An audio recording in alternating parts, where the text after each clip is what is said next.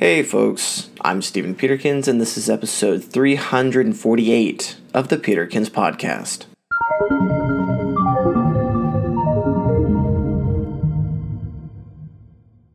Today, we're going to talk about the Quack history of chiropractic.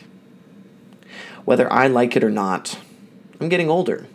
With this increase in age comes more wisdom, experience, knowledge about the world that I inhabit, and everyone's favorite, a higher proclivity to back pain.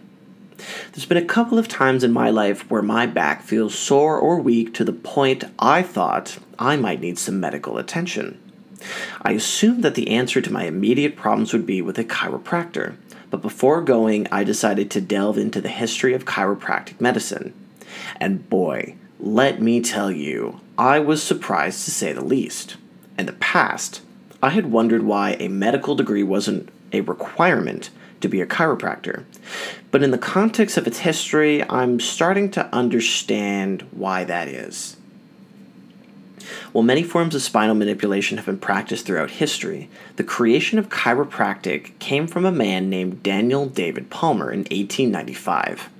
He was a grocer, spiritualist, and magnetic healer who practiced in Davenport, Iowa. His initial eureka moment came from Palmer believing he had fixed the hearing of a deaf janitor by adjusting a hump on his spine. Despite the fact that the nerve that controls hearing is inside the skull and doesn't go through the spine, Palmer concluded that the deafness was caused by a displaced vertebrae. He then went on to presume that such misalignments cause abnormal tension in other nerves nearby, and that the majority of diseases, 95% plus, are caused by this tension. He was so adamant about his beliefs that in turn he rejected germ theory and had serious contempt of all drugs, surgery, and medical diagnosis. So here's his breakdown in full. Nerve energy flows throughout the nervous system and controls every bodily activity not under voluntary control. Even small misalignments to the spine will hinder this flow, causing people to get sick.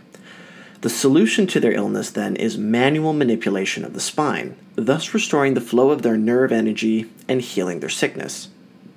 Palmer referred to these special misalignments as luxations. A few years later, a disciple of his began calling them subluxations, a term that is still used today in modern chiropractic. As soon as Palmer put all the pieces together, he started a school to teach his methods far and wide to others. His first student was his son Bartlett Joshua. In 1906, Palmer was arrested and convicted for practicing medicine without a license, and spent 23 days in jail. After he was released, Bartlett denied him access to school grounds and purchased his father's interest in the Palmer School of Chiropractic. At his time, he was able to train about 100 chiropractics.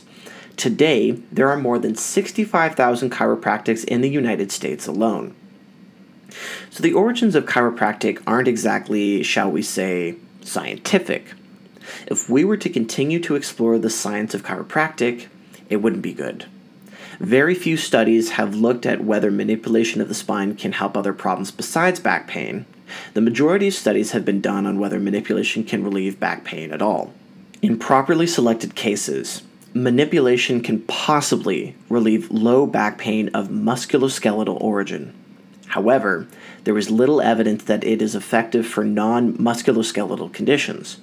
One study in particular has noted that chiropractic research has yet to pinpoint what chiropractors do that is beneficial. While some chiropractors are mixed in their beliefs, deferring to modern medicine's expertise and efficacy, there are plenty of chiropractors who genuinely believe in subluxation and the healing powers of spinal manipulation.